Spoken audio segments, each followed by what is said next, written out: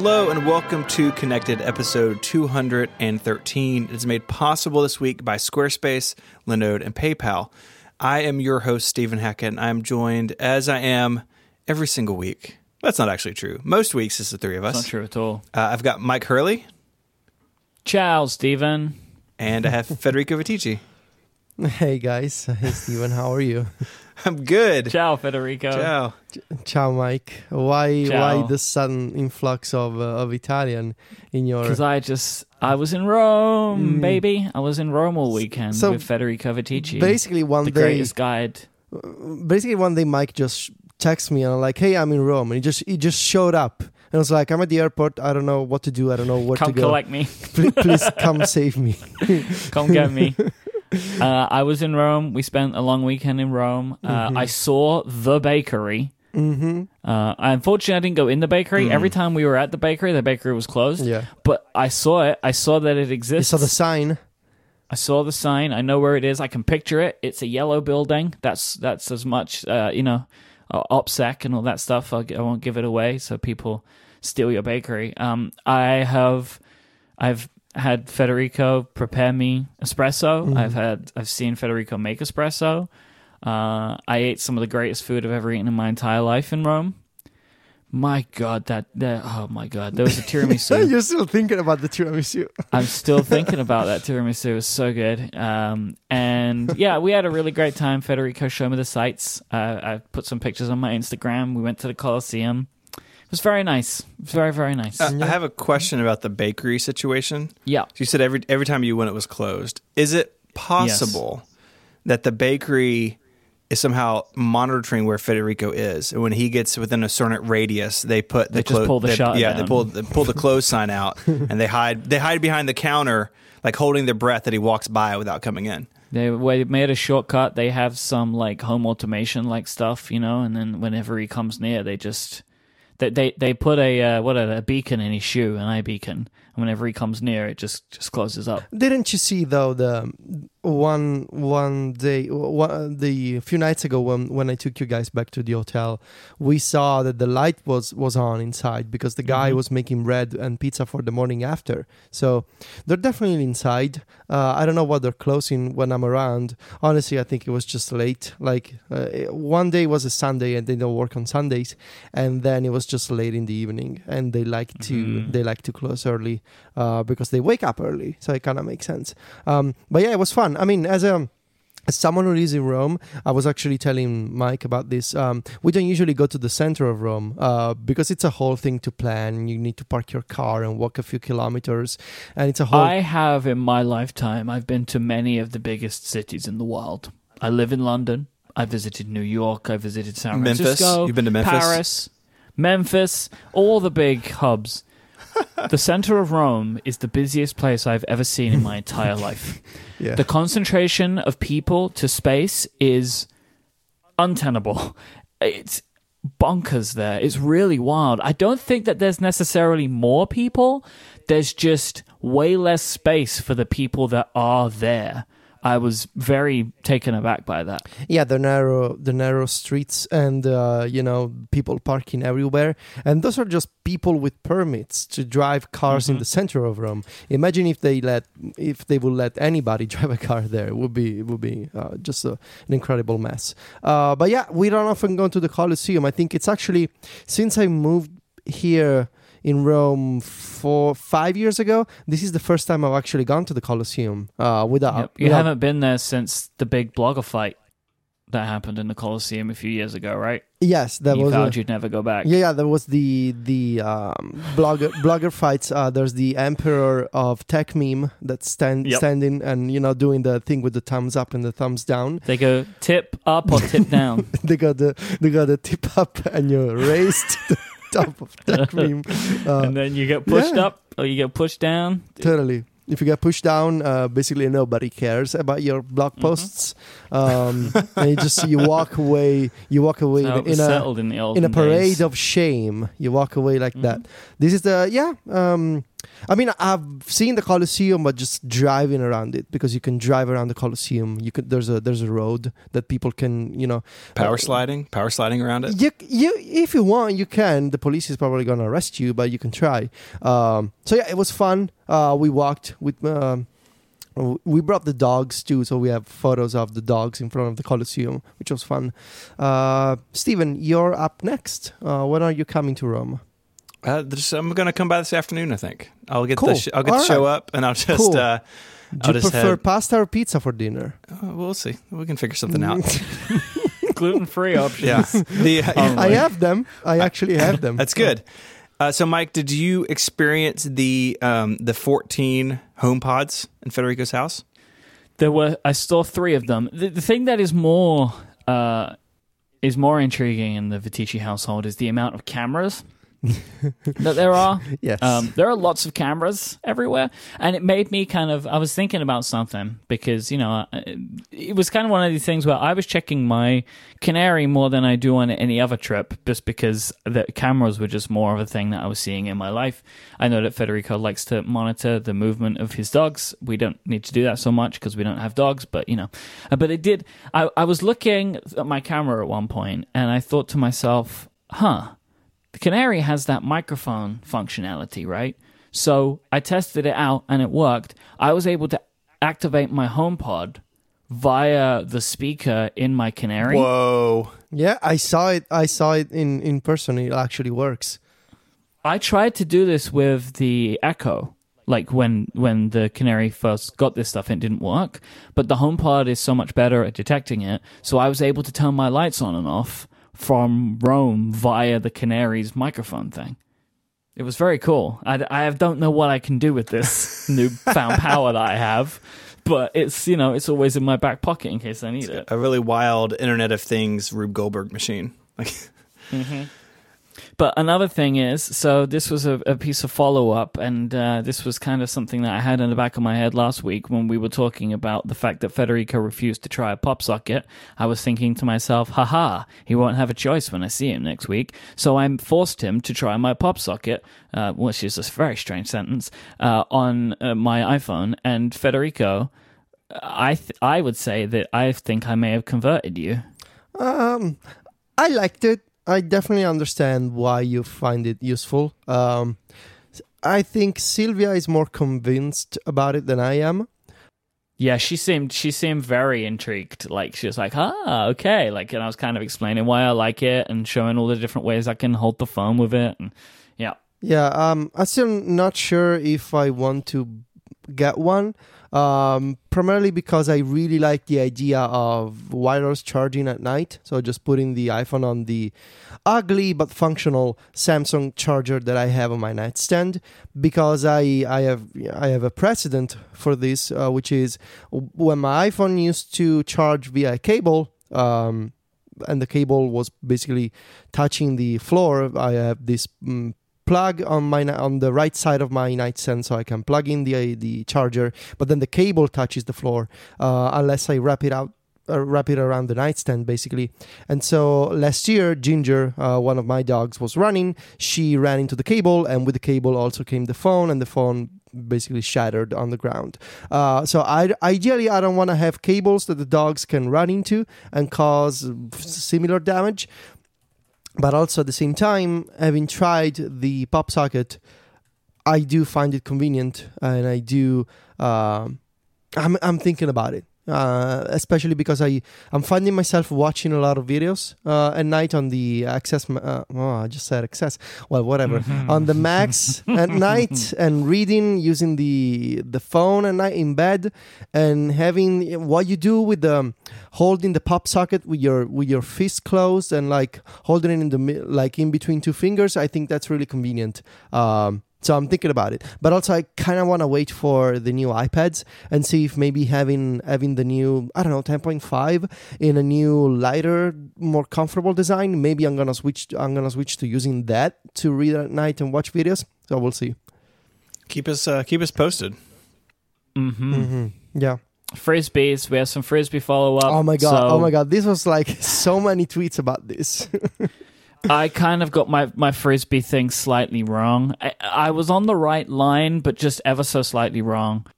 I mean, as wrong as you could be while still being partially right. Yeah, I mean, I'm fine with that.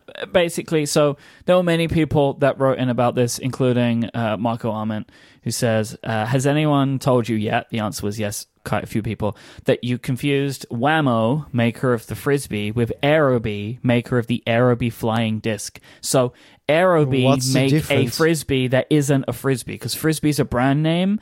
Aerobee make their own Frisbee-like thing, right, called the Aerobee flying disc.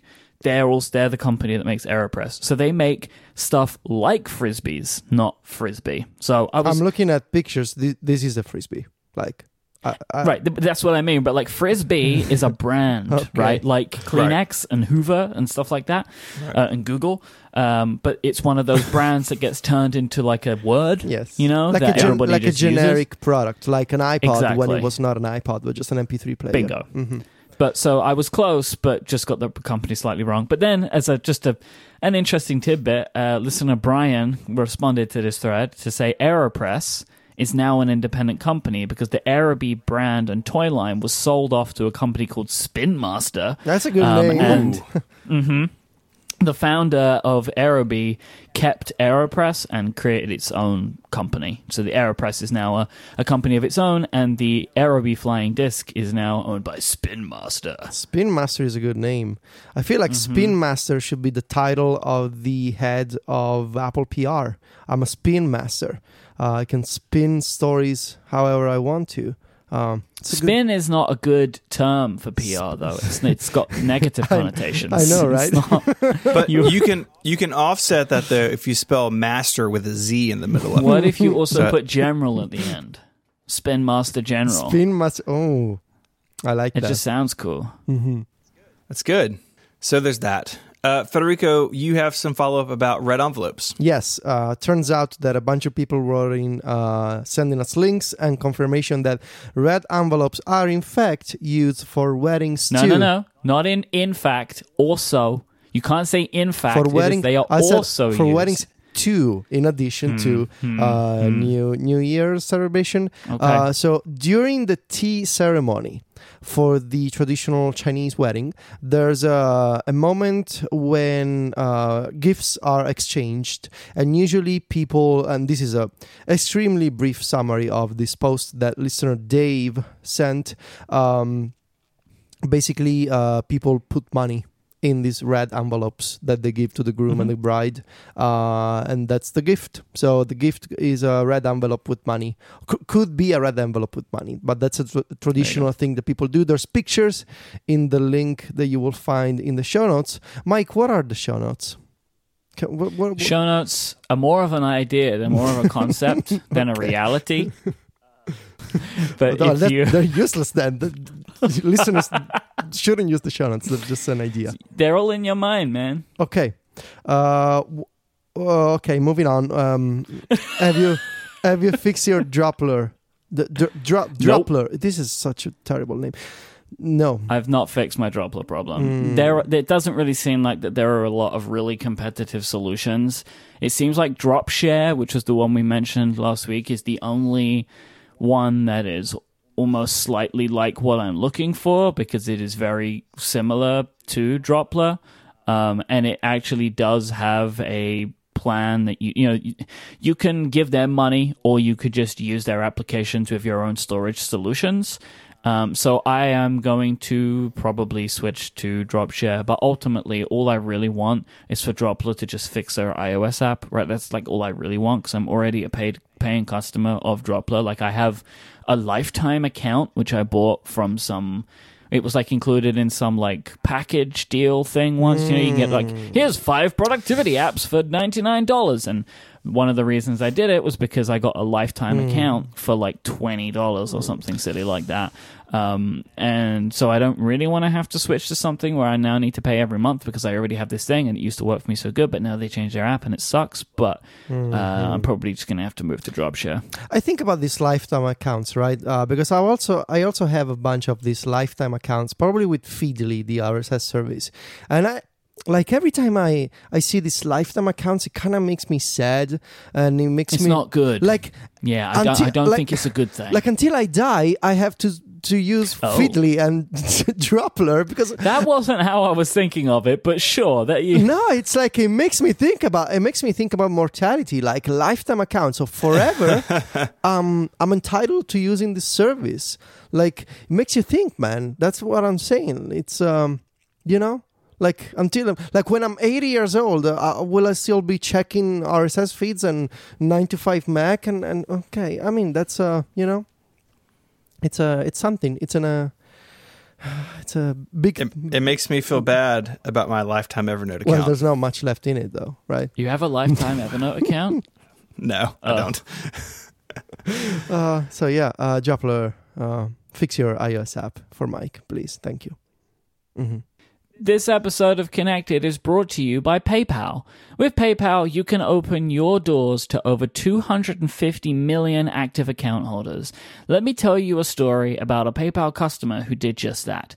Walid grew up in the desert of Saudi Arabia. After immigrating to the United States, Walid wanted to share the health benefits of one of his favorite beverages from his hometown, camel milk, with the rest of the world. From the beginning, he counted on PayPal to help grow his business. While Happy Camels were what made his product so flavorful and nutritious, PayPal helped him increase conversion rates and turn his shoppers into buyers. Today, Desert Farms has over 80,000 subscribers around the world, and his customer base is growing every single day. When it comes to growing your business, PayPal is your payments partner for today and tomorrow. Visit paypal.com/growth to set up a business account today. You can sign up for free today right now at paypal.com/growth. Our thanks to PayPal for their support of this show and Relay FM. We have some news that I feel like the two of you may be excited about. I don't particularly care, but I want to share it with y'all. Stardew Valley, which is apparently some sort of game. I like the way you say it. Like, even the way that you say this stuff, it's like you're somehow judging it.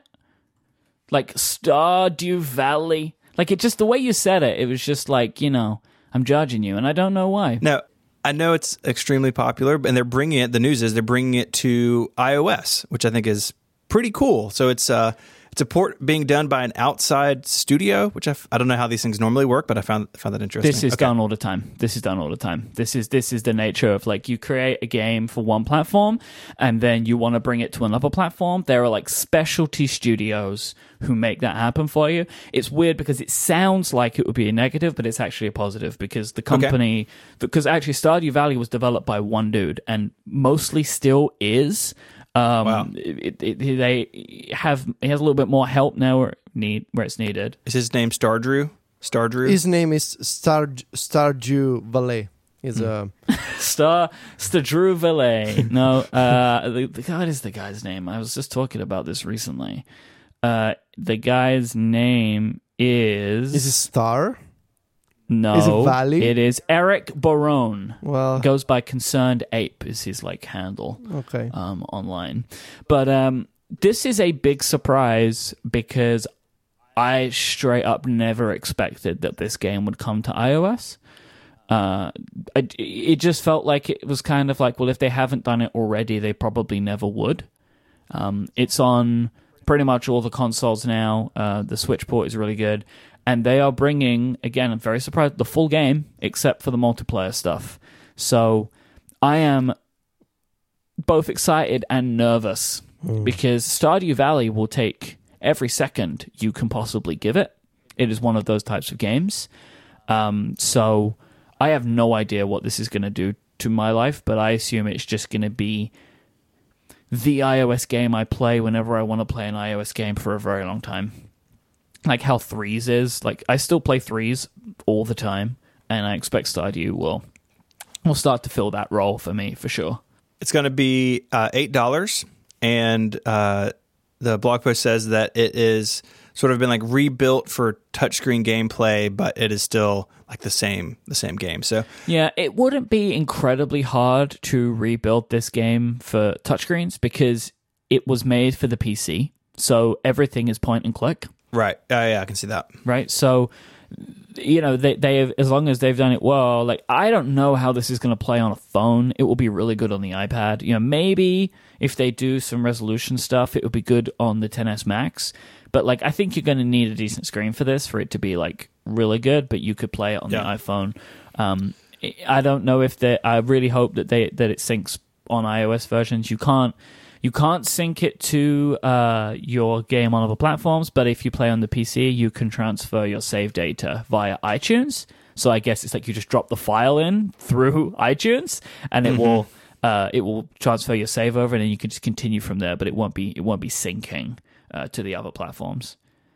When I was a kid, I played a game, and you guys can help me remember the name of it. It was we played it on the 64, Harvest Moon, and it was Harvest Moon? Yeah. So I sunk a lot of time into that as a kid. Then you're going to love this because Stardew Valley was created because Harvest Moon got bad.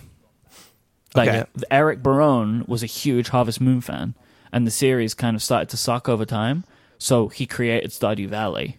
So if you enjoyed that, you'll probably like this. All right. I'm going to put it in my to-do list to check it out. It comes out October 24th in the iOS App Store. I'm very, very, very excited. I'm excited that it's coming to iOS. I'm not going to buy this one because I'm really not a Stardew Valley type of person. Have you played it? I don't remember. Did you play it? I've seen streams and videos. I don't think it's a game for me. Okay. I get bored with these types of games usually. So I mean, it looks fantastic. I'm super happy that it's coming to iOS. Just not a game for me. I can sort of get behind Animal Crossing, but then again, I got addicted to Animal Crossing real bad 15 years ago on the DS, and that was real bad. Like, I was keeping an agenda for different days of the year and different chores that I needed to do during the day. I wasn't meeting up with friends anymore because I needed to catch fish or look after my garden. So I got real bad, and from that I sort of got burned and tried to avoid these types of games as much as possible.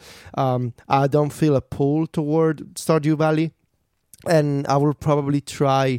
Like, when Animal Crossing comes out on the Switch, I'll check it out for sure, but I need to take it easy because I really don't want to end up like 15 years ago was real bad. I got addicted to Nintendogs first, and then to Animal Crossing on the DS. My mom still remembers the dogs from Nintendogs, and every once in a while when I mentioned the Nintendo, I'm playing with the Nintendo, she goes like, have you checked on the dogs? I mean, even 10 years later, and she makes me feel bad saying that the dogs are dead in the game. Oh man, why does she do that to you? I don't know. She's terrible. Sometimes my mom, she does things like, I don't know, like so terrible comments to make me feel bad. Nintendogs was basically a dog Tamagotchi on the Nintendo DS, if you need a little bit of context. And it was adorable because you could pet the dogs with the stylus. Yeah. So they're probably dead, or they're probably super upset. I would assume that they don't. I don't think they don't die because you didn't play. But you find them in really, really bad shape. Mm-hmm. They don't look at you. I think that's what I researched 10 years ago, 15, actually maybe 13 years ago when I stopped playing the game. I actually tried to make sure that they wouldn't die in the game. So yeah, it's a whole thing. So I try to avoid these types of games whenever I can. I understand your reservations now. But then I will show you when we're on a plane next together the game. You showed me. You showed me Stardew Valley already. Did I?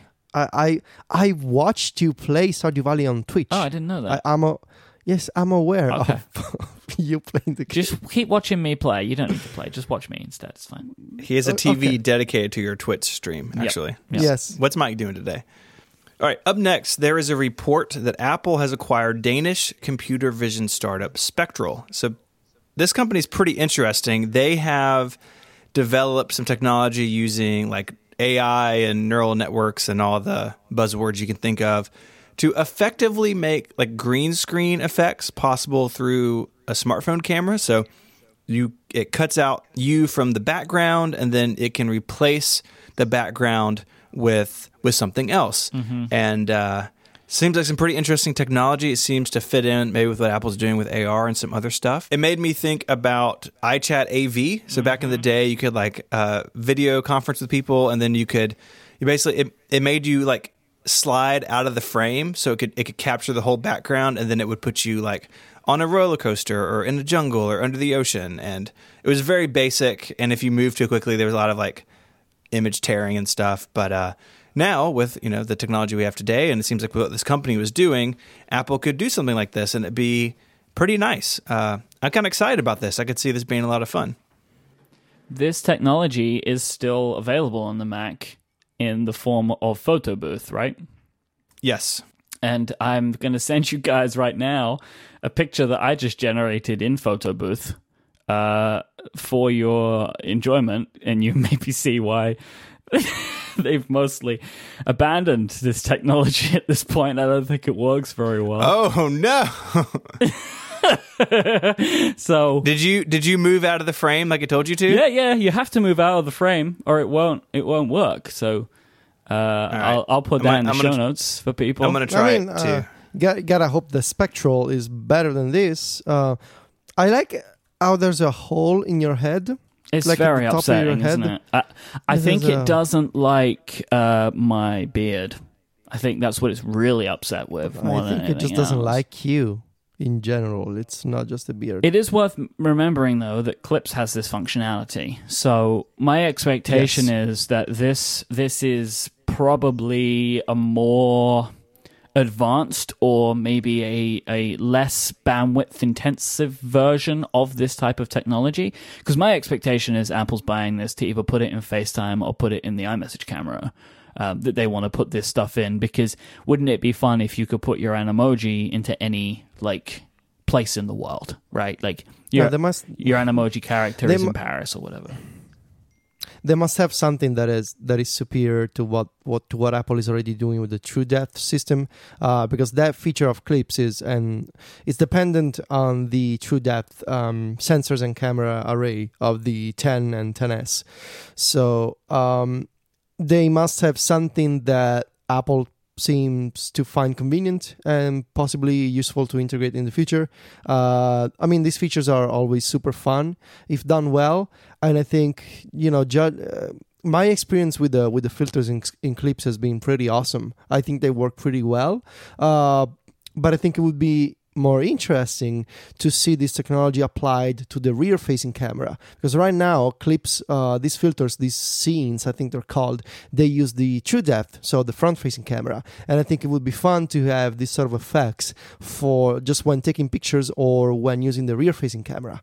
Steven, your image is better than mine. It's still not perfect, but it's better, and you're wearing a cool t-shirt. Yeah, we'll put those both in the show notes. But yeah, I see what you're saying, Federico. Like, this could it could enable them to put it on other devices and or just make it better, right? Mm-hmm. Like, in general. It's maybe less, because anytime the True Depth camera is used at length, the phone basically catches on fire. Yeah, it gets hot. Right. Like, it really doesn't like using that for a long period of time. So, yeah, it's...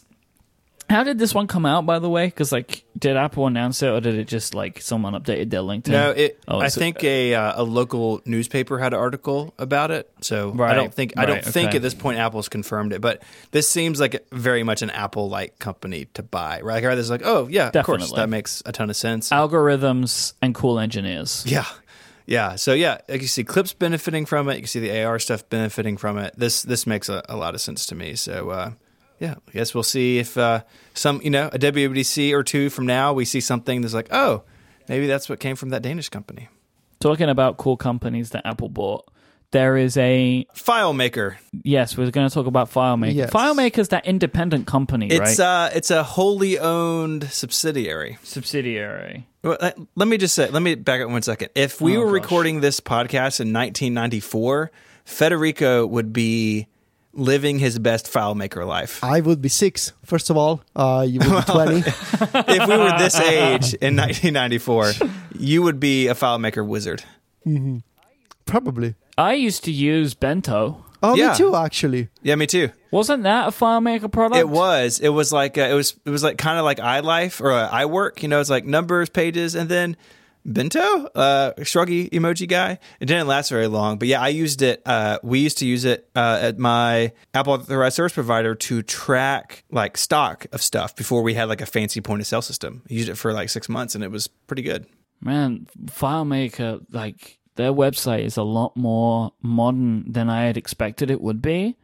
Like it actually looks like a website Apple would make, like FileMaker.com. They are introducing the Workplace Innovation Platform, which I guess is good to know. Oh, finally! I've been waiting for that. But like all of the text and all of like the buttons and stuff, this is an Apple website. Like this is. It looks like an Apple website, which wasn't what I expected. And the animations and the buttons. Yeah, this is totally an Apple website. You can escape the work rut, work from anywhere, and bridge the gap. So that's good.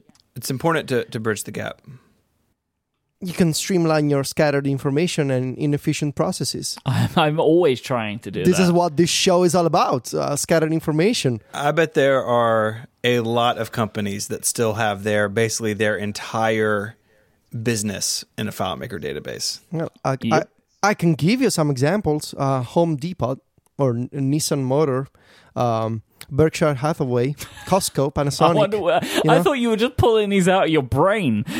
No, I'm actually reading. FileMakerStories.net. Coming. Anyway, yes, Shortcuts 2.1, the beta version, has been released. So this is interesting because it shows that Shortcuts is being actively developed like throughout the year. We would expect, right, that the app is going to receive updates, which now I think, for me at least, I mean, probably this isn't an original thought, but has answered the question of why is this not included in the OS. I think it's because it's going to be updated like an app would receive updates on a regular schedule.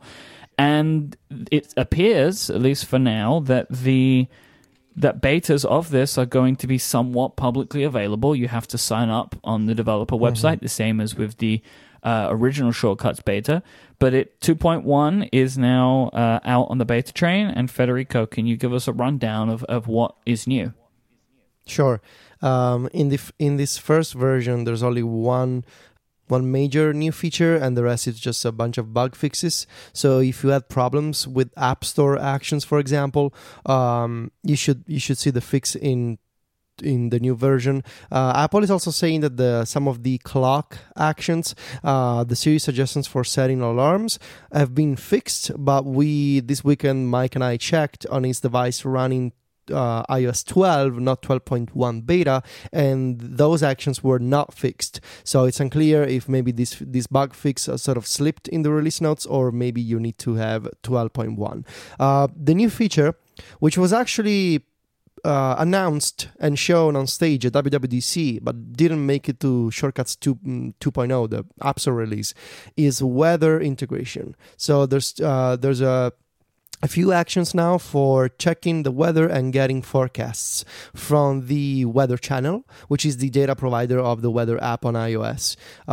This is great because it now allows you to automate certain weather-based shortcuts and routines without having to use an API like the Dark Sky API or third-party shortcuts like the excellent Carrot Weather shortcuts.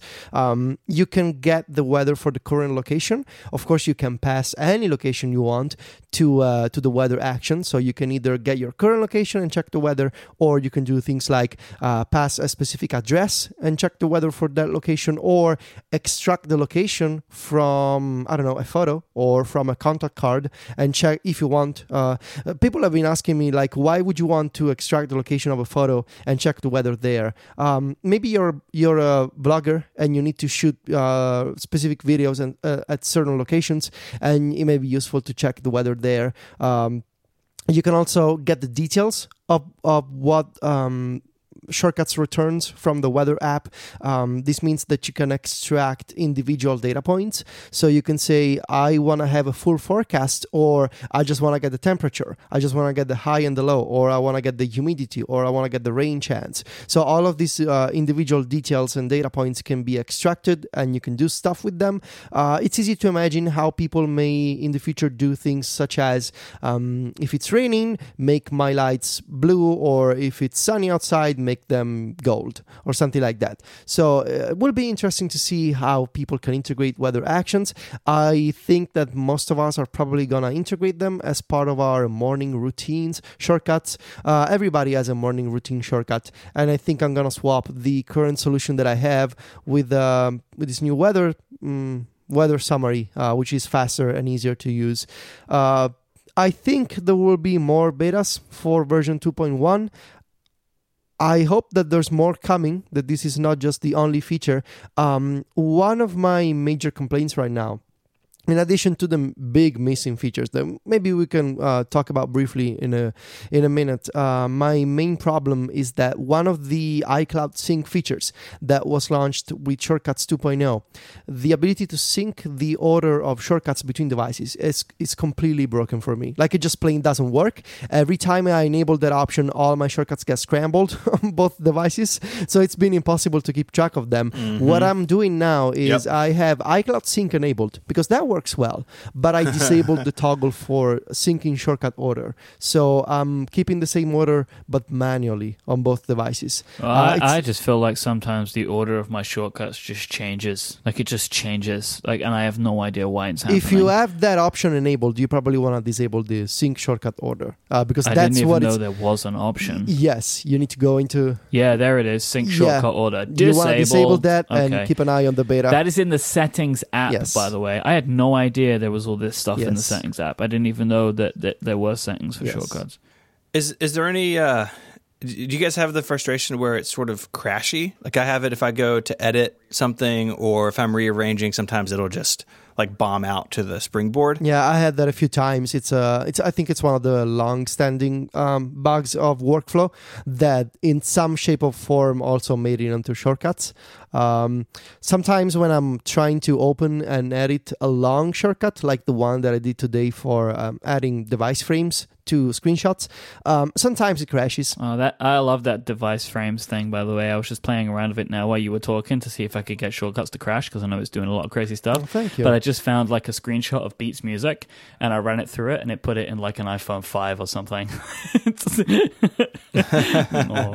Should be an iPhone 6 because I don't support iPhone 5, but yeah, it should work. Must be an iPhone 6, but it's, it was something for a home button. Yeah. They all look the same to me now. No, it's a really clever... let's actually talk about this for a second. So you worked on this for a while. I know that iMac is a screenshot of my desktop. How does this work? So you are not supplying like sliced up images, right? You're doing this mathematically, or okay? Walk us through this?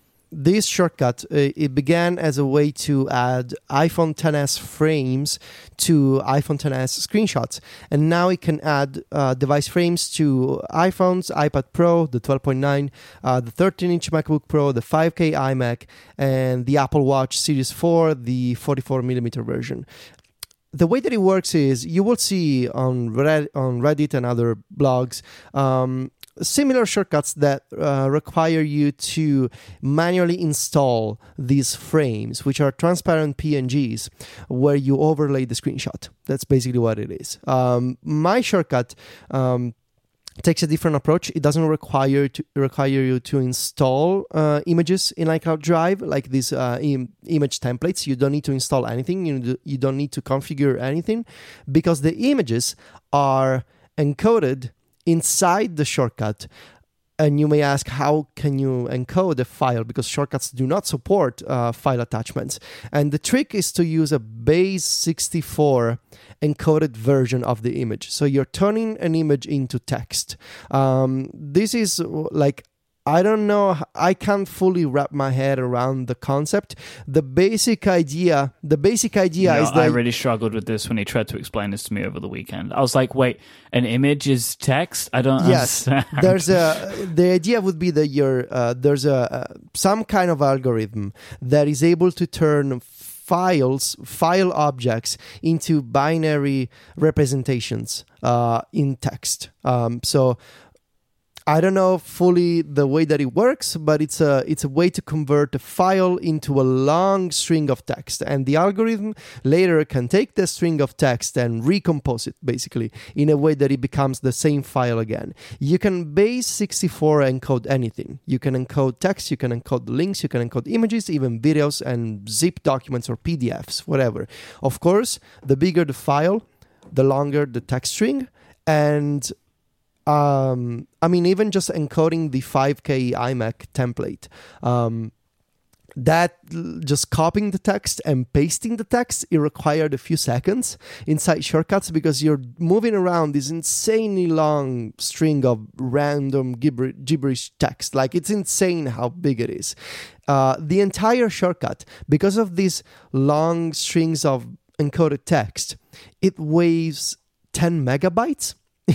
A shortcut file is usually like an XML or actually plist file. It's a text file. It's a configuration file that you see as a visual thing in the Shortcuts app, but it's actually a text document with a bunch of XML structure. This one weighs 10 megabytes. So imagine 10 megabytes of text. It's a lot of text. So, this was fun to put together. It was fun to test the limitations of Shortcuts. This shortcut, it will not run inside Siri. It will not run from the widget, and it will not complete when activated from the extension. You can trigger it from those places. It'll just take you to the Shortcuts app to continue and finish putting together the images. But I was able to create these insane combinations of like 5 iPhones and 2 iPads and a bunch of Apple Watches, a MacBook Pro and an iMac, and it worked just fine. Just last night I saved a 50 megabyte composite image from Shortcuts to the Photos app, and it worked. In fact, I think it took longer for the file to be saved to Photos than for the shortcut to actually finish running. So that gives you the idea. And also, it's not every device yet, right? Like you're kind of limited to some specific devices. It's most of the modern devices that Apple is selling. So these images, these templates, they are the official Apple ones. And these are basically most of the official Apple templates that you can find on the Apple marketing website. I think of those devices, I only lack support for the iPod Touch and the MacBook Air, but I really wanted to release it, and I didn't want to waste time putting together shortcuts for the MacBook Air. If I can come across old templates from Apple for the iPhone 5 and the 5S or the SE and old iPads, I will update the shortcut. But right now, I just wanted to support the same devices that Apple is supporting with templates. I didn't want to use templates from other people, not because I don't trust, well, part of that because I don't trust them, just because I want to have an official thing that people... I have them all because I save all the images from Apple's PR site. So let me know what you want, and I'll invite you to a Dropbox folder. You have the PSDs? For some stuff, we'll talk. Okay. My people will get with your people. Yeah, I feel like the power of you two combined on this one is something that the world should be concerned about. My payment is, though, that you do one for the eMac. So I really need to be able to do that in Shortcuts.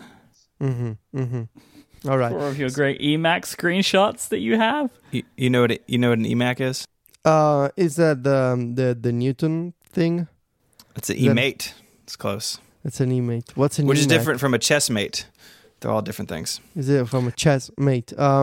There's a note in this section of the document. Steven, you really want folders in Shortcuts. Is that right? I do. I don't have a ton of shortcuts. I mean, I probably have 24. I know lots of people have many more. But even with that number, I find it frustrating that I can't organize them in any way beyond order and color. So I do have like some sort of like color scheme I've created, sort of like this type of thing is this type of color, but it would be nice to have folders. I know that would, introduce some potential complexity when firing one of these things from something like the share sheet, like they'd have to do some filtering and like get rid of the folders or it'd be an extra tab or something. But at least on that main screen, we were scrolling through that list. I think having folders would make it a little easier to deal with. Now, they have to fix the iCloud syncing because, like you said, it completely scrambles them when you turn that on.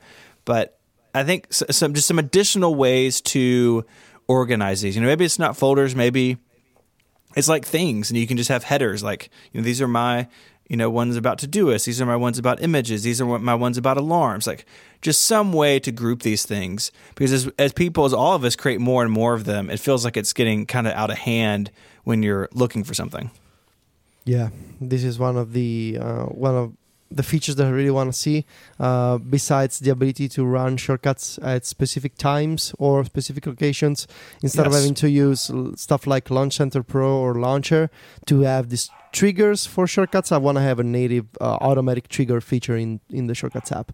I really hope to see folders eventually. I almost can't believe that it's still not a thing 4 years after Workflow came out. You mentioned earlier that having the ability to update this app outside of OS releases is good, and I agree it is good for shortcuts, but it does make me so sad for apps like Mail and Safari and like Notes. David Sparks wrote a thing today about how he's trying Bear, and one reason is that Notes only gets updates annually, if that. And I just wonder if some of these other apps were decoupled from the system, they could update them quicker. It's what Google does with Google Play services. It can update things like Gmail and Maps separate from Android. And while iOS is still like this monolithic thing, it's an interesting difference, and I wish more apps would get the attention Shortcuts does. Yeah. Have you guys seen any problems with searching in Notes in iOS 12?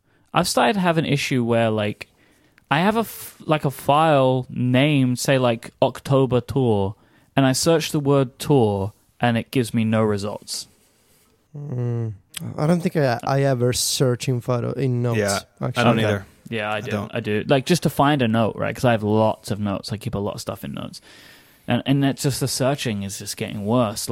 Actual text that I have in Notes, it's not finding anymore, which is just super weird. But hey-ho, this is what happens. Today's show is brought to you by our friends over at Linode. Linode offer incredible services for people that are looking to have virtual servers. They have a suite of powerful hosting options, and their prices start at just $5 a month. You can have your own virtual server up and running in the Linode cloud in under a minute. They have native SSD storage, industry-leading performance, a 40 gigabit network, and Intel E5 processors. These are all available to you as a Linode customer. Linode have 10 data centers that are spread across the world. This means that you can serve your customers faster and faster than ever before. They have an API that allows you to easily automate tasks or develop custom applications in the cloud, and everything is manageable from the command line. All of Linode's pricing tiers feature hourly billing with a monthly cap on all plans and add-on services like backups and node balancers. And Linode has really great pricing options and customizability that you can take advantage of. Their plans start at $5 a month. This will get you 1 gigabyte of RAM, but they also have high memory plans as well that start at 16 gigabytes of RAM, so some seriously beefy stuff.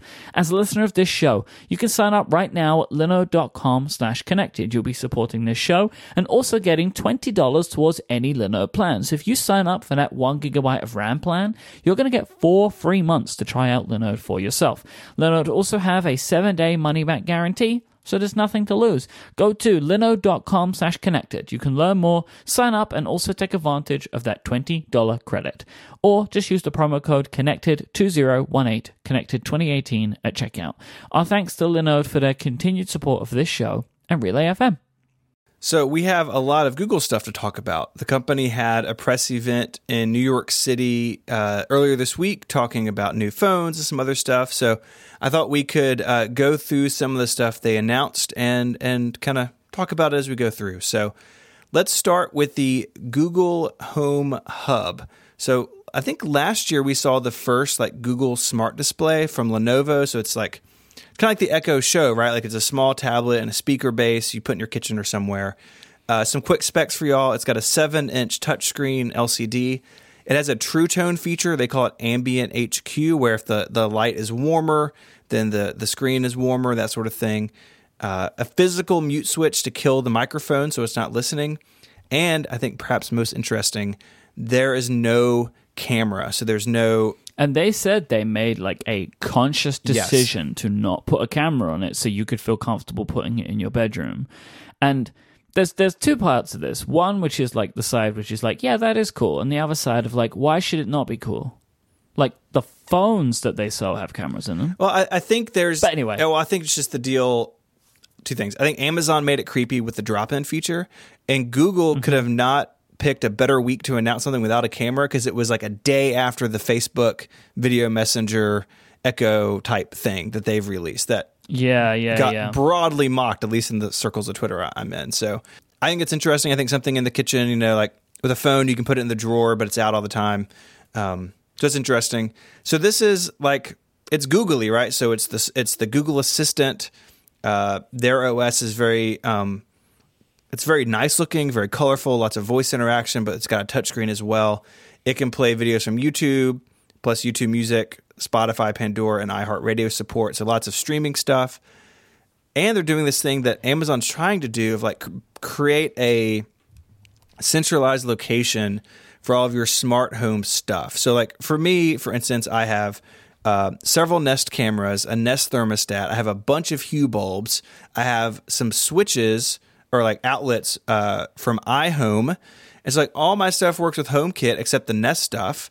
And I got to go into like these individual apps and do things. And I don't have one cohesive place to control all of this stuff because, again, I use Nest products. Well, the Home Hub is designed to kind of bring all that stuff into one interface.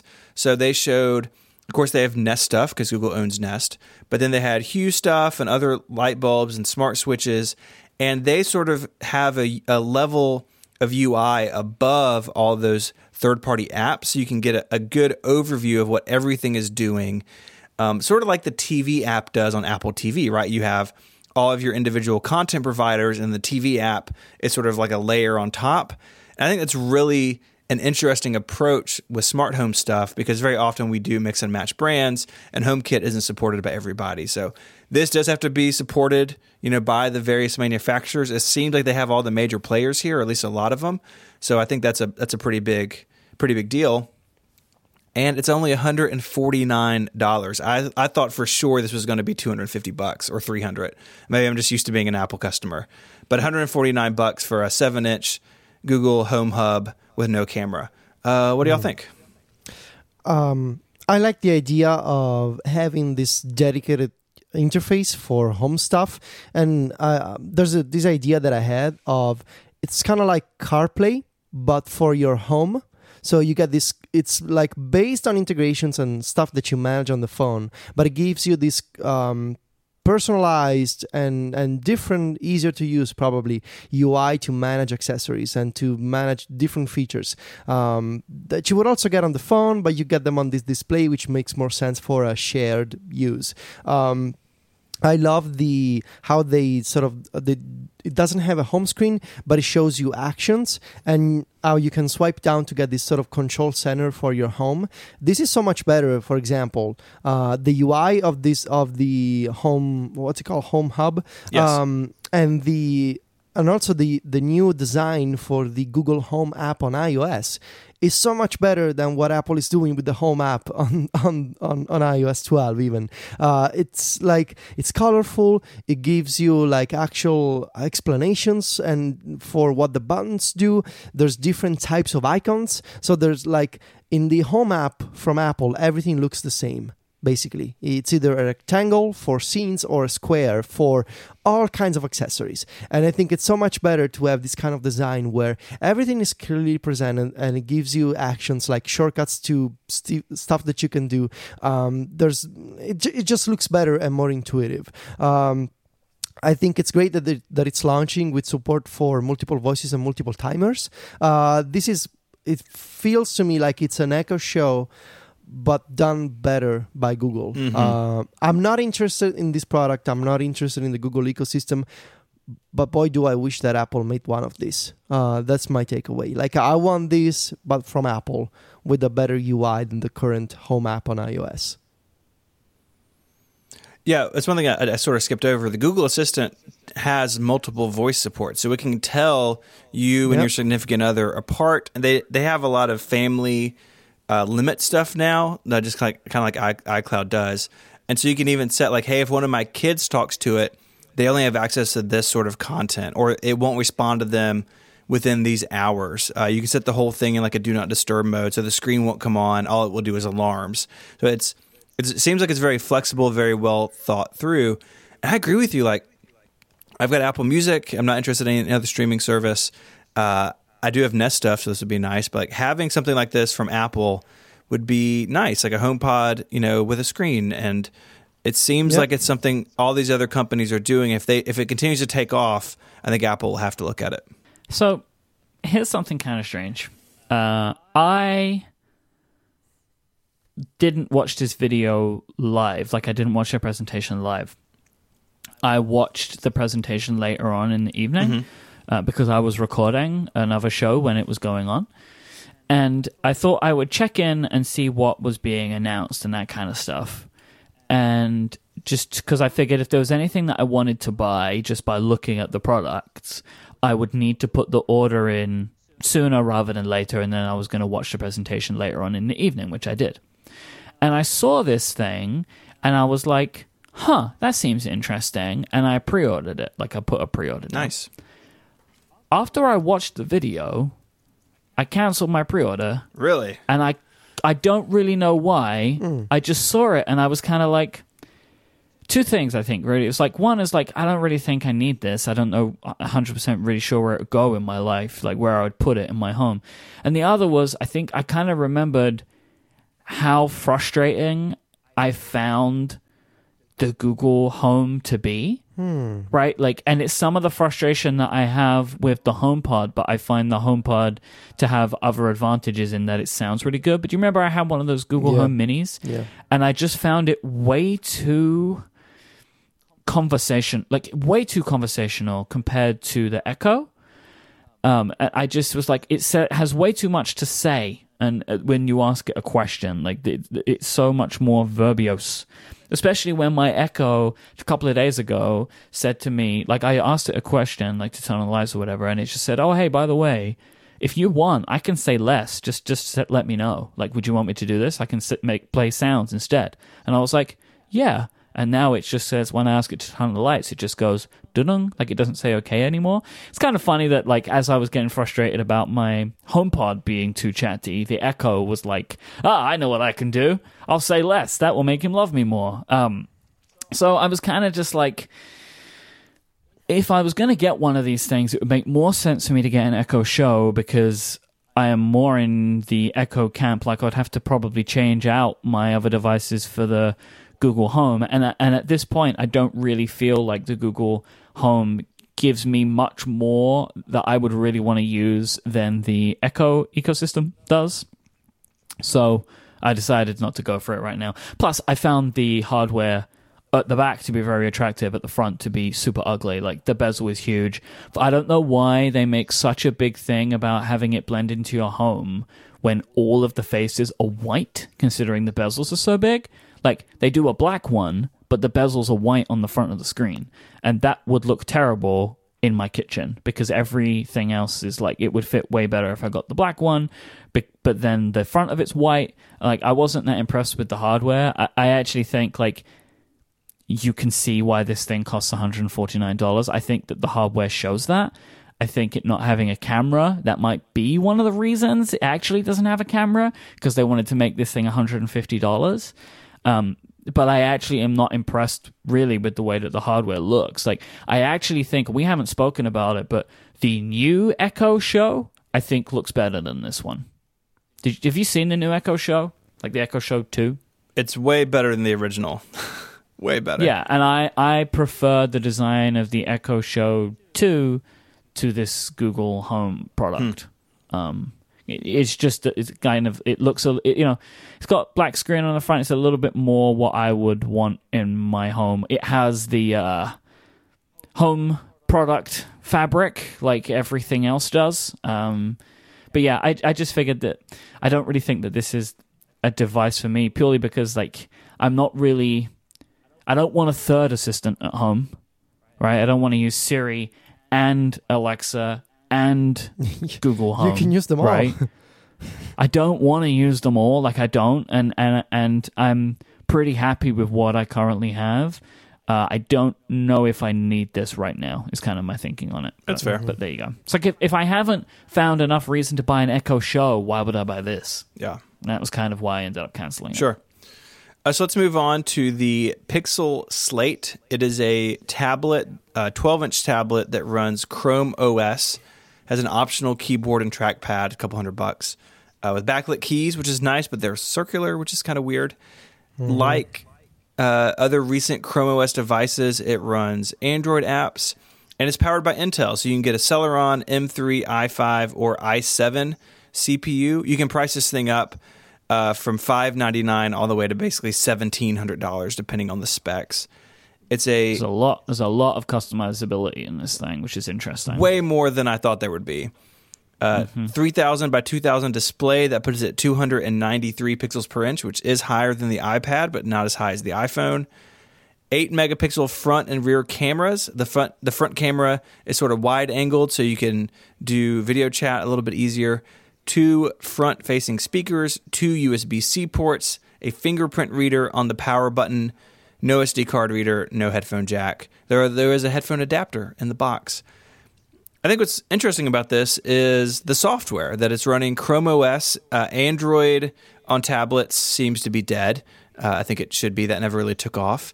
But in their presentation, Google threw a lot of shades. They call things like the Surface too much like a PC, and other tablets, who will remain nameless, kind of too much like a big iPhone. And they think... This annoyed me. Yep. This really angered me because... They kept going back to this well a lot, and they were throwing overall way more shade at Apple for saying that, like, oh, you know, it's not like a phone app, it's a real app. It's not like a phone OS, it's a real OS.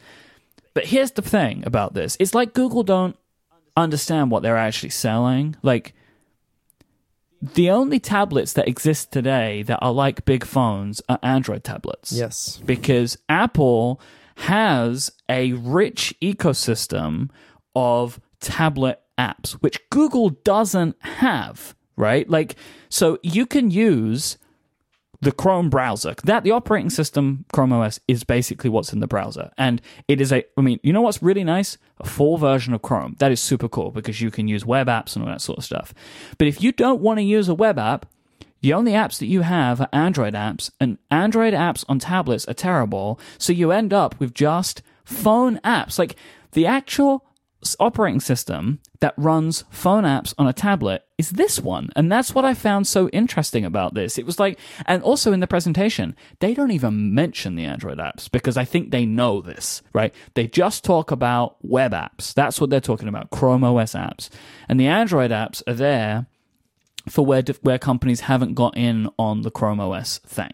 And so I just found that, like, I think they had a really cool product here, but I think they need to rein in the shade, because they can do whatever they want, but this thing's not going to sell very well. And they're going to end up with egg on their face, right? Like, I just don't... Like, most people are going to buy an iPad. If you don't buy an iPad, you're probably going to get a Surface before you're going to get this, unless you're in an education environment, I think. Now, like... There was also, Dieter Bohn got to look at this thing a little bit early, and he made a video about it. And, like, when I was watching it, I was like, yeah, a full web browser could go a long way for me, right? Like, we use Google Docs all the time, use Google Sheets all the time. But I don't always want to use websites. Like, I like native apps. I like the way that they feel. I don't always want to use web apps. Yeah, and that's but Apple ideally what you're using. But Apple could give us both if Safari on the iPad was big boy Safari, and it's not. 100%, yeah. But and that's where if you live in Google Docs and Google Sheets, something like this is attractive because you get the fuller versions. Oh, 100%. I agree with that, and that's what they should have spent more time pitching, rather than just trying to say that they had the best product, when I don't think that they do here. As well, something that was interesting, MKBHD did a video about the Pixel, which we'll talk about in a bit, but he called this out specifically, that the OS on this device was super glitchy. And you can see it in Dieter Bohn's video, but he makes literally no mention of the fact that, like, using this thing looks like a train wreck right now. And it could be that it's early. Like, when I don't even know if they said when this is shipping, but on the Google website right now, like at least for me in the UK, it just says to join the waiting That's all list. I get so here, maybe too. they still have. That's all there is. Okay, so they it's probably too early, and that's why. I mean, I hope that's why it looks so bad because it was super jittery. But I just think that Google have come a long way in their presentations, and they seem to, and they do with the Pixel, they throw some shade at Apple, but I think in some interesting ways. I think that this was misguided, and they were trying way too hard, and I think this is going to come back to bite them a little bit when the reviews come out, but we'll wait and see. Yeah, I think it's interesting to say the least that they're just pretending that nobody is getting work done on the iPad Pro at this moment. Every time I see this sort of, these companies making fun of other tablets, or just people in general writing these articles about tablets today, I thought that this was a discussion that was over 3 years ago with the iPad Pro, but it feels like some people still want to sort of try and make that point again when the facts are just speaking for themselves. There's a rich ecosystem of native tablet apps on the App Store. There's some crazy stuff that you can do on an iPad Pro today. Yes, it could be better. Yes, it could use a desktop browser. Yes, we need more not even desktop class, that's not a term that I like, but actual desktop apps on the iPad. There's Photoshop coming, there's Illustrator coming, but we need more. But to say that the current iPad OS is a big fun OS, that is, besides being completely false, it betrays this kind of I don't know, it's just not cool, to the point where I want to see what happens when these reviews come out, and if any reviewers will point out the differences between the Slate and the iPad Pro, or even the Surface, which is an excellent tablet for different use cases. I just think it's funny that you can just pretend other tablets don't exist or are not good. You can't buy this right now, but like I'm pretty sure that I am going to buy it just so I can review it on this show or whatever. Because I really feel like, because even in Dieter Bohn's video, he's like saying that you can't work on an iPad, but you can probably work on this thing, and it's just like I really don't. I mean, I think that a lot of reviewers are coming to this in like an interesting way that I don't fully understand. It's like they say that because you don't have a full web browser, you can't use Google Docs, but like that's. I mean, if your company uses a CMS that depends on having a desktop browser, sure, you cannot get work done on an iPad, and that's probably it for a lot of these people, right? That like they can't get their work done, so they just assume nobody can work on it. Where I think for people that do, it's the difference. Like I know that not everybody can. I can't do all my work on an iPad. I can do most of it, but I do want to be able to compare these two things because I think I will be surprised at how much of my work I can do really comfortably on a device like this because of how much time I do spend in Google products. So, and I really wish they would have focused more on that as opposed to being like, we've solved it, guys, don't worry, like, Google's come and saved the day. Like, it just seems super strange to me. It is funny to me that this thing has 2 USB-C ports because, like, laptops can't do that in some instances. Like, Microsoft just announced a bunch of Surface stuff which has no USB-C ports on it, which is wild. Like, I'm really surprised about that. But like it annoys me because this looks like a cool product, but like their overall rhetoric has frustrated me. But it has a keyboard, and the keyboard has a trackpad, which is super cool. It has a kind of a case that comes with the keyboard, which allows for adjustability of angle, which is good. But the keyboard is not like firmly attached to the case, which basically makes it unusable in your lap. This is like that Logitech Create case, the newer one, which I hated. Yeah. Right? Like if the keyboard doesn't have a firm connection to the tablet, when you're trying to type on it on your lap, the keyboard's just like going wild, right? Like it just goes everywhere. So this is not really a lappable thing, I think. But it will be really good on tables because it has an adjustable viewing angle, which is something that I wish Apple would have solved, which is why I use the Bridge keyboard for my iPad Pro, because it has the adjustable angles on it, which I really like. But yeah, it's like I wish that they didn't rile me up so much because I think I'd be more excited about this. But like, I could have taken one like hit of this. It's like, okay, cool, I get what you're doing. But the whole presentation was just dripping in this like, don't worry, guys, we've solved it. When Google's history for these types of devices hasn't been that great so far. Yeah. So I feel like it should take a step I mean, back. how else are they going to pitch it? Right, like they get up there and be Well, but like, as I said, they didn't have to go so hard, right? Like they could have pitched it for what the product actually is, which is this is the best Chrome OS device you can buy, and there are people that will be able to get their work done on it. And you can say that without then saying, oh, it's not like those phone OSs. Oh, and it's not like it's not like some rubbish thing which has a fan in it. Like, you don't need to bash everyone else to say that your product's good. yeah. I mean, I don't know. I don't take it as personally as y'all do. But There's a few things that I... Can't get work done on a Mac. That's what they said. Did you hear him say that? I heard them say that. Nah, are you upset now? Huh? There's a few things that I like. There's the home screen, whatever you want to call it, on the Slate has these actions, these launchers that are suggested through machine learning. If you remember, a few episodes ago here on Connected, we were speculating about how could Apple improve the iOS home screen next year. And one idea that I shared was, what if in the future, in addition to icons on the home screen, you could also get shortcuts suggested by the system, or you could manually pin some of your favorite shortcuts. And this is kind of the idea, right? On the Slate, you will get these actions, which have a different name on Android. I'm not sure what they're called, probably shortcuts or actions. But you have them at the top of the home screen, and they are suggested by the OS, which I think is interesting and something that I would also like Apple to explore. There's the power button as a fingerprint sensor in it.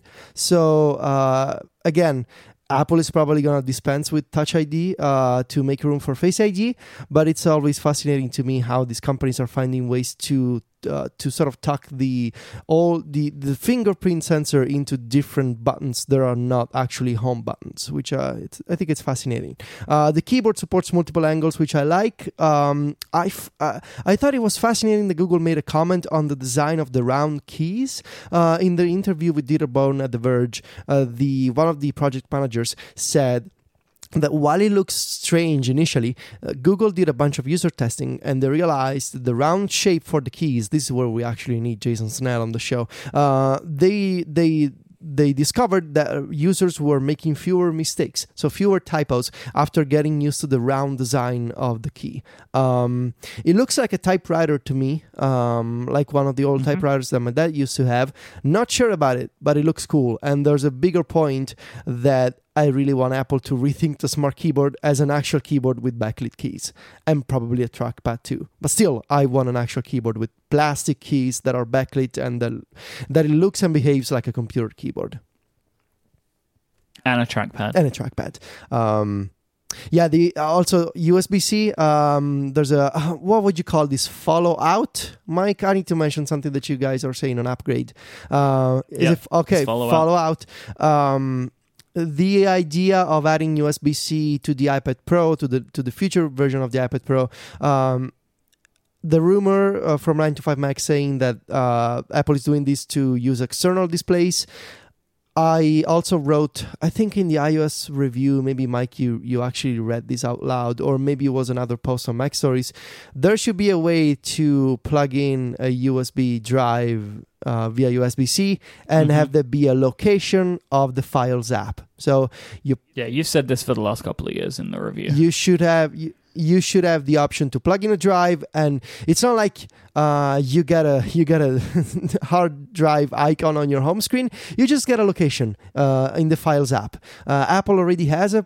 If Apple add a USB-C port to the iPad and don't do this, it's like a slap in the face. Yes. So the Slate has 2 USB-C ports. Good on them. That's a good idea. I really hope that Apple switches to USB-C on the iPad too. There'll only be one of them though. Yeah, one of them, not 2. There's only going to be one. There's not going to be 2 if they do add it. Johnny doesn't like 2 ports. There can be only one. Mm-hmm. No, he doesn't. All right, let's talk about the phones. But before we do, let's thank Squarespace for their support. Make your next move with Squarespace.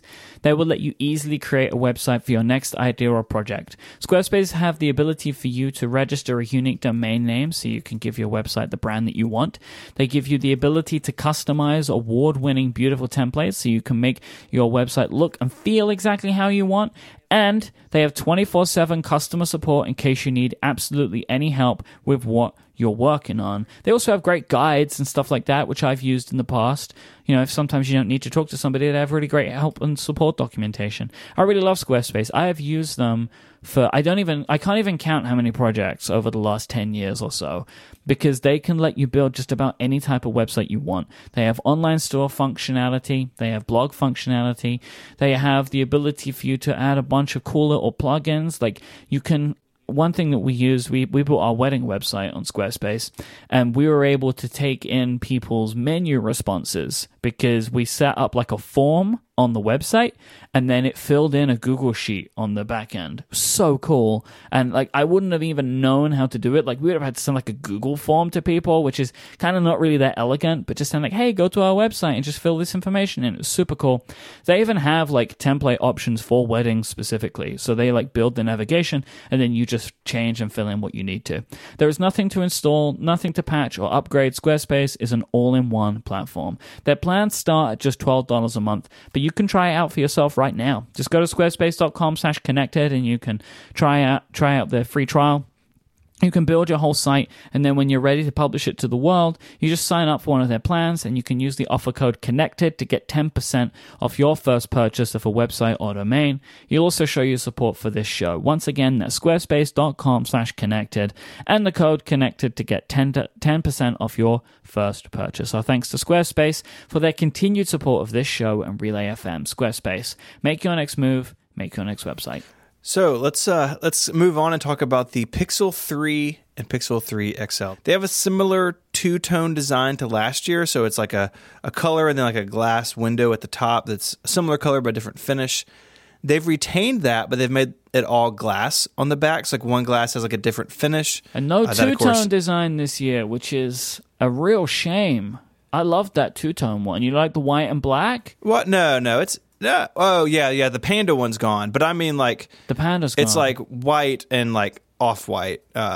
Sorry. Yeah. It's like two slightly different finishes, colors in the same color. They have a white one, a black one, and a pink one. Yes. It's called Not Pink. I kind of like Not Pink. I like their names. I like the names. Yeah. Like I think that they're kind of cute, and it's like a funny name. Like what do they call them? It's like Not Pink. Just black, clearly white, not pink. I like those names. I can't tell you why, but I just like them. I feel like I should be in charge of making these names. I feel like this is something that I would be good at. I like actually agree with that. Somewhat orange or kind of purple. Like I would love to, like as a job, I would love to be the color chooser for Google. Did you guys notice, like throughout this presentation, the kind of Apple-y like way that they were doing things, like where they had their like head designer talking about their design process and they had videos and stuff. Did you notice that? Yes. Yeah, absolutely. I found that interesting, right? And also, like, I kind of agree with it because I kind of feel like they are doing good jobs with their design and that they should be able to talk about it in a similar way that Apple does if they believe that they are being as focused. But I just found it was like an interesting change, and I kind of welcomed it because I want to see a little bit more about that stuff at Google. I think they know they're playing in a world where that sort of stuff is important to show off. You know, Apple does it. Samsung started it. Especially when they're charging the same prices. We will get to that. They're very expensive. The big deal with the Pixel, of course, is the camera. So the rear is now a 12.2 megapixel camera. They've added a bunch of software stuff. It does seem like it's an improved hardware. They weren't super clear about hardware differences, I didn't think, not the way Apple normally is, but new software including Top Shot, which selects the best image automatically taken from a burst series. They've got some stuff where if you want to take a selfie, you just pick up and it sort of knows what's going on and takes the picture for you. And there's still just a single camera where everyone else has two, now three cameras in some cases. But on the front, they did add a second one. So the front facing camera, you have the regular selfie camera, and now you have what they call a group selfie camera with a wide 97 degree lens. So it's not fisheye. Like, the pictures look pretty good from their sample photos. But if you're taking a group shot, you don't have to squeeze everybody in now. It's a little bit easier, which I think is great. It makes a lot of sense for how people use these things. It is definitely a good practical use. It is just kind of funny to me that Google feel like they're proving a point with one camera on the back, but they put two on the front. And it is true. They don't, for everything that all other companies are adding multiple cameras on the back of a phone for, they're doing all of that stuff in software. And it still seems like they're better at it than anybody else is, right? For I'm super keen to see what this looks like. They're using AI to do software zoomed photos now. And so you can zoom, and apparently it's going to look really good because they're using the shaking of your hands. It's all this weird AI stuff that they're doing. But they seem to be saying we only need one camera on the back as long as it's a good camera and we can fix everything in software. But the idea of having more people in a selfie, I actually kind of like this. I think I would actually really like this feature personally, right? To have a wider angle lens when needed for group pictures would be kind of cool. They showed some stuff that they have a new low light mode that they've given a name to. It's night light or something. I can't remember the exact name, but they showed a picture, one taken on the iPhone XS and one on the Pixel 3. And again, as with Apple, all these pictures, they show the best ones possible. But if this is true and that is the difference in low light photography, my word, that is huge. Right? That's really good. It seems like it's sort of impossible, actually. Yeah, it almost feels like that was I don't know. I'm sure it's not the case, but it looks like the picture on the XS was taken badly on purpose. Almost it's too the comparison is too good in favor of the Pixel 3. As I say, these things always choose the best things possible, but even if it's half the way there, right? It's going to be totally a hugely noticeable difference. So this is one of those things where I'm just waiting for MKBHD to show me some photos now, right? Yes. And then I'm going to know. But it is super interesting. And talking about MKBHD, he did a real good video. He got an exclusive. Well, he's wearing a Peacock shirt in his video too, which is so awesome for James. It's very cool. But he kind of said that it's kind of weird that all of the enhancements that Google are talking about, and they kind of confirmed it to him too in the camera, they're all software. There's except for that selfie thing, the hardware is doing none of the advancements. Google are charging a lot more money for these phones. They're what? How much more are they? They're $150 more in some cases. And it seems except for the fact that there is a bigger screen, right, on them too. But all of the enhancements that they seem to be talking about are software enhancements. And so it's a real interesting thing. And they're saying they're not going to bring it to the other phones. It's just for the 3 line. I mean, and that's, we talk about this with Apple, right? That is Google's prerogative to do this. It's just, I just find it interesting, especially with the camera stuff, where they have a bunch of new camera features, but they're all software features. It's not being enabled by different hardware on the devices, where it seems like at least some of what Apple's doing, or at least what they're saying, is enabled by hardware for the Smart HDR, because they got the neural chip or whatever. So there's something that I'm really interested in called, it's autofocus, but basically it's tap to focus on the iPhone. You tap what you want and the focus follows it. So if a dog or a kid is sort of running back and forth in the frame, the focus will follow it.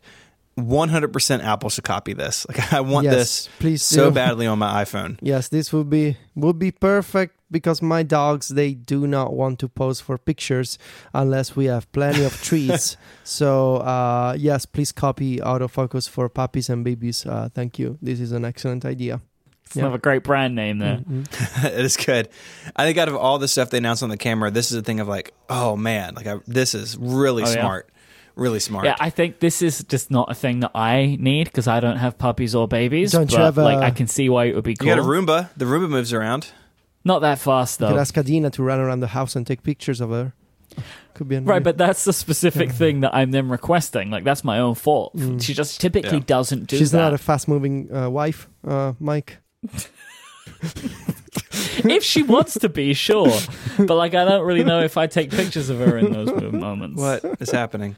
So yeah, I think the Pixel 3 is going to continue to be at the top of the heap when it comes to smartphone cameras. Yeah, I think that the Pixel Well, I 2 mean, everyone's saying the 2 is still better. Yeah, a year later. So I am super keen to see how this ends up looking. I did that. We talked about Google's positioning earlier, and they're still finding their way in these events, and so maybe they overstepped in some things. But they said multiple times that how honored they were that the Pixel 2 was still regarded the best in a year of like really good phones. Like, yes, they compared directly to the XS, but like they seem to understand that they're the new kids on the block and that they are trying to respect that in a way that I found sort of refreshing. Like, yes. So can I just say, like, considering I got so upset a moment ago, like, all of the stuff around the Pixel, I think they did right in comparing it to others. Like, they said they were better in places that we all know they are, right? Right. And they were also really humble. And, like, this is on a product that exists that is successful, where the Slate is this new thing, and they're already coming in and saying it's better than everything else. So, like, I thought their positioning on the Pixel stuff especially was really good, because they were saying, and I really liked it, where they were like, people say that it's the best camera still, and we're, like, super honored about that, because there are all these other great cameras that have come out in the last year. And it's like, that is a really cool way to show your number one. Like, it's a humble brag. They did a good job of it, and I thought that they positioned that well. Me too. It's got a couple of things to talk about. There's a $79 wireless stand that sort of puts it up at an angle that enables some like hands-free Google Assistant stuff. They're not the first to do this. In fact, the Palm Pre in WebOS had a dock mode that if you put it on its touchstone charger, it did some things. So just saying. There is no headphone jack. Last year with the Pixel 2, they made a big deal that they still had the headphone jack. They got rid of it this year. There was no explanation of it. It's just gone.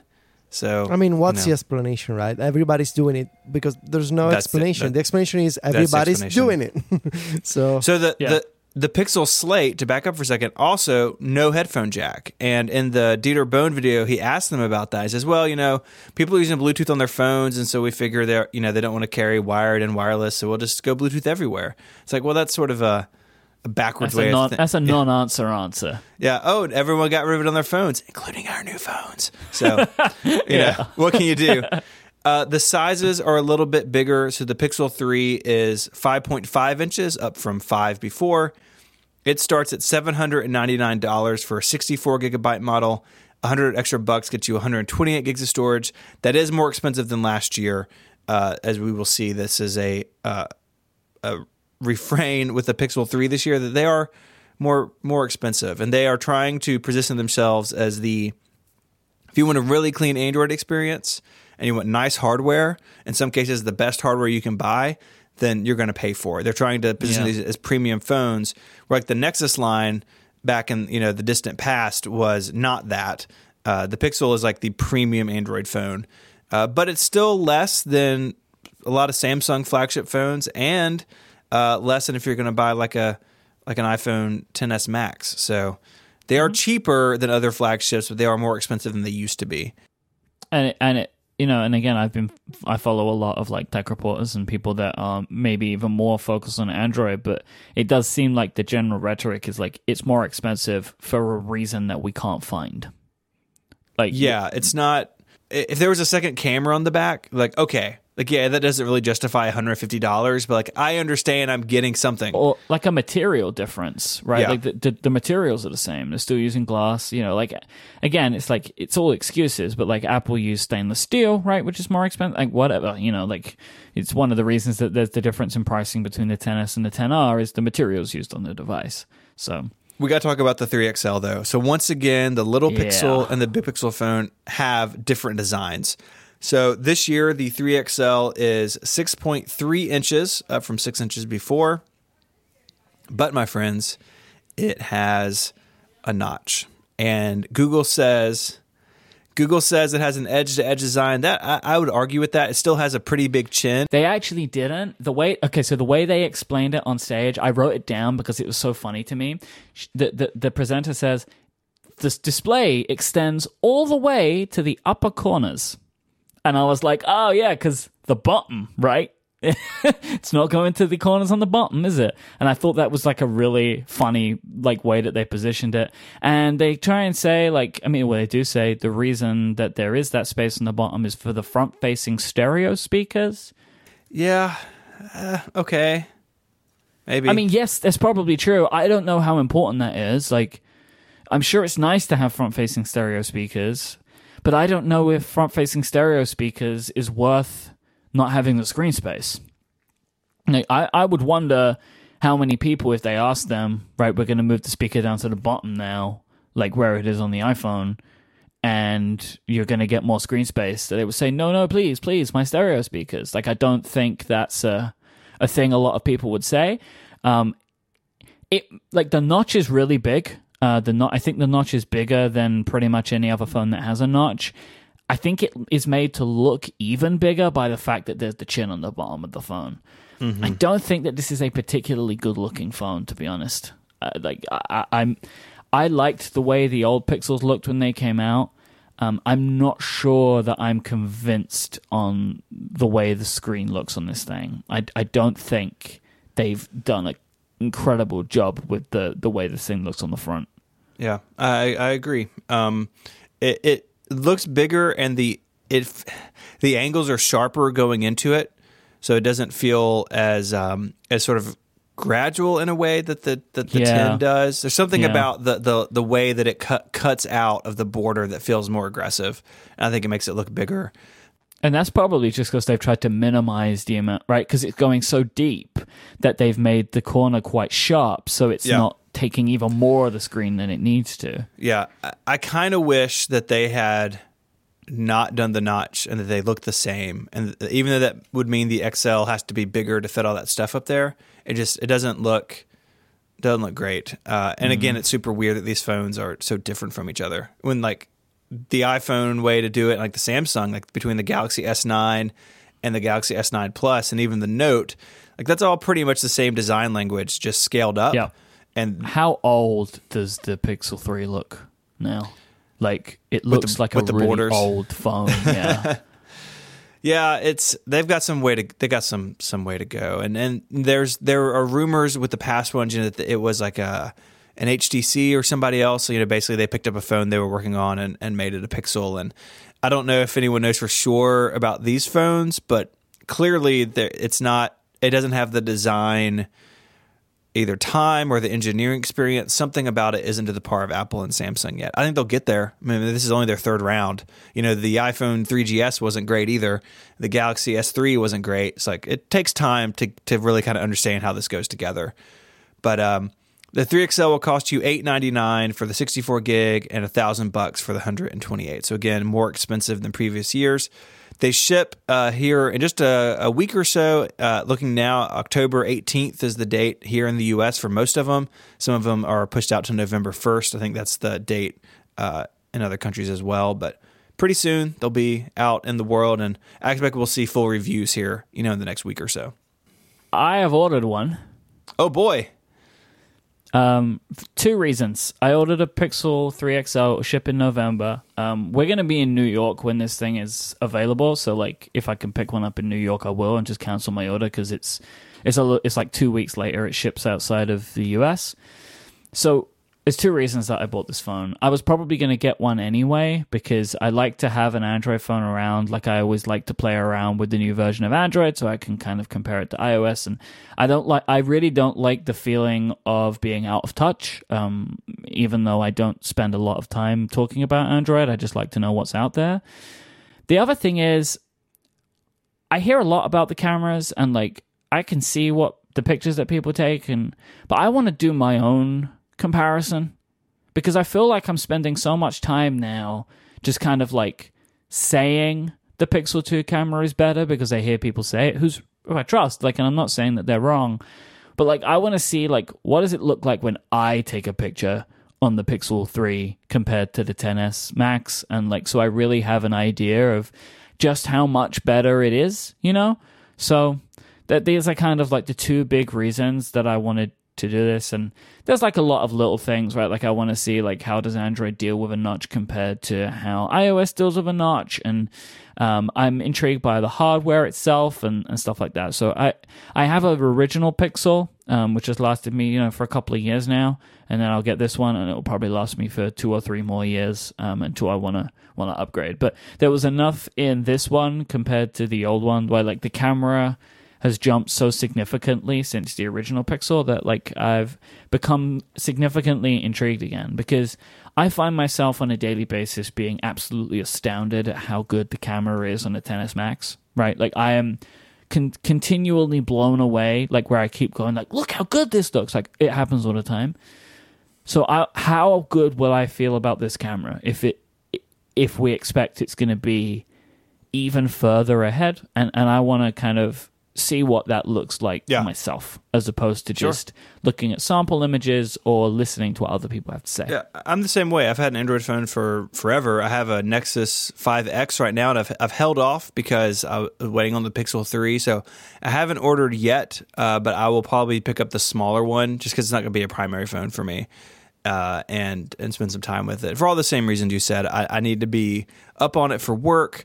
I like having a phone. You have way more reason than I do, right? Like Download talks about this stuff like extensively. Right. So I need to do that, and so I will order a smaller one here probably in a couple weeks. I'm gonna let the dust settle a little bit, make sure there's nothing crazy wrong. They've had some quality issues in the past with early phones, but yeah, I think it's exciting. I think this is an important phone in the world because it can serve as a, you know, it is a flagship phone, but it's not like Samsung holds that title in the Android world, and other brands are even ahead of Google. But I think it's important that Google has a phone so they can set the example of what an Android phone can be. And for, you know, this is an enthusiast device. They're not going to sell in the numbers that the iPhone or the Galaxy phones do. But for Android enthusiasts who want a really pure version, you know, they've been limited to things like the OnePlus series or, you know, other phones sort of in that range. And if you want something nicer than that, but you want a clean experience, you want Google's take on Android, then this is the phone that you buy. And I think if you're in that camp, this is a great upgrade if you're coming from an original Pixel or, you know, a Nexus 6P or something. Federico, how many are you going to buy? 5 each. Yeah. Oh. Wow. Just hand them out to all your friends and family? No, I'm not going to buy any of this. I don't think I just don't want to. Like, when I want to play with Android, I like to be informed, so I'm going to watch videos and I'm going to watch reviews. I just don't want to spend money on a phone that I'm going to keep in a drawer just to check out every once in a while. Mm-hmm. So yeah, I think it's it. Which is the actual sensible thing to do. No, I mean, I totally get it. Like, no, it is. Like, because I will use it for a period of time, and then the majority of time it will sit on a shelf. Like, it is way more sensible to not do it, but there is a part of me that just wants it because it's a cool new toy, and there's a part of me that does genuinely believe that I will get value from it. So, but then you'll hear me and Stephen talk about it, and then that's all you need, you know? You can be like the wonderful connected listeners who get their information from us. Yeah, I can say my friends are saying that. You know, I can say sources tell me that the Pixel takes good photos. And sources is Mike and Steven. Sorry that I just blew your cover. You're my source. Yeah, it's fine. All right, so if you want to find show notes this week of stuff we talked about, head over to relay.fm/connected/213. Of course, those links are also right here in your podcast app of choice. I'd like to thank our sponsors this week, Squarespace, Linode, and PayPal, for making the show possible. If you have feedback or follow-up or questions or comments, you can send us an email from that page on Relay FM, or you can find us on Twitter. Federico is at Viticci, Viticci. And of course, Federico is also the editor-in-chief of MacStories.net, the home for all the finest shortcuts material you could ever need. Plus lots more, app reviews, game reviews, all sorts of good stuff. You can find Mike on Twitter as IMYKHZ, KE, and Mike is the host of a whole plethora of shows here on Relay FM. If you like Connected, you can probably go find something else that Mike makes that you would like. You can find me as ISMH, and I write and host the 512 Pixels YouTube channel. So, like and subscribe, as the kids say. I think that's it. So until next week, gentlemen, say goodbye.